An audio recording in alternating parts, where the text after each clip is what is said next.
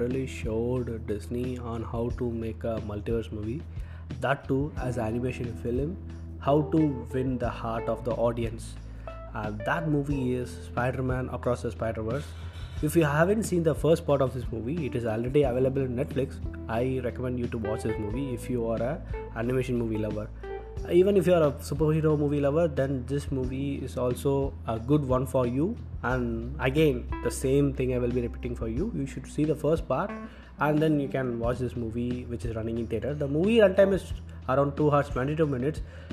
Though the running time might be more, the movie was done in a perfect way that you will not feel the movie is long enough. Yeah, there will be initial setup where the character established and the multiverse introduction, but again when the movie goes into the narrative, you will not feel how it is going, and towards the climax you will be having certain twists and turns, out of which some twist you will be able to guess it, but there are other things which is very astonishing.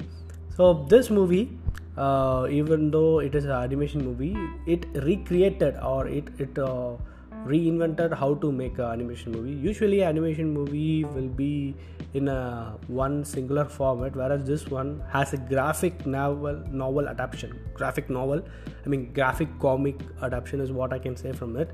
That is what it makes the way of making animation movie in a different way, because most of the animation movie whichever you see from DC or even Marvel, it will be in a different way, or not even the superhero movies, whatever animation movie you are seeing from Japanese manga or anywhere, it would be quite different. It will be having a different format, whereas this one directly adapted the graphic comic element. That was a different thing, and that they done it with the first Spider-Man, and this one comes the second part.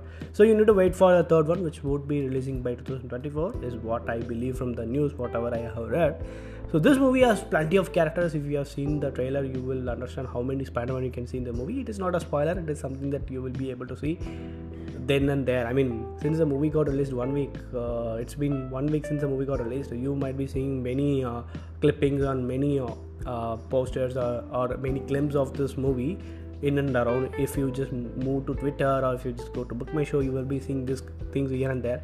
So it is not a kind of spoiler that I am giving here. The one new character which is introduced, not only one character, many characters are introduced in this movie, out of which the most funniest and humorous character is that Pavitra Pavagar, that we can relate it because the Spider-Man is from India.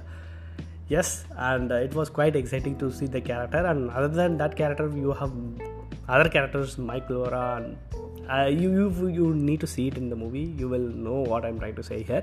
Maybe the Michael name I'm just spelling it wrong. Michael O'Hara. Yeah, it's been done by Asar Isaac. The voice is done by Asar Isaac.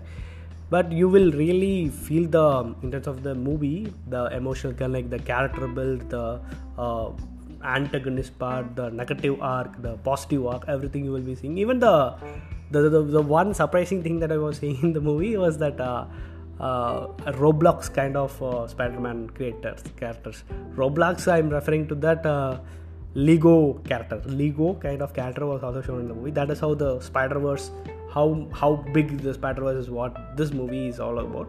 So that was quite funny and was thrilling, and it was thrilling as in the sense on how it will be ending, and also it was having good twists and turns, and also the family emotional bonding. So I will definitely recommend you to watch this movie if you haven't watched this movie, or if you are a superhero lover and you might be wondering why I would need to watch a animation movie that too in a theater. I will wait for OTT, but you're definitely wrong there. If you are a superhero movie lover, then definitely you should watch this movie in theater, because that is worth the money that you are paying for. This will definitely excite you, and the music of the movie is very mind-blowing. The rousing music, and towards the climax, the music where the team gets formed. Okay, sorry, spoilers.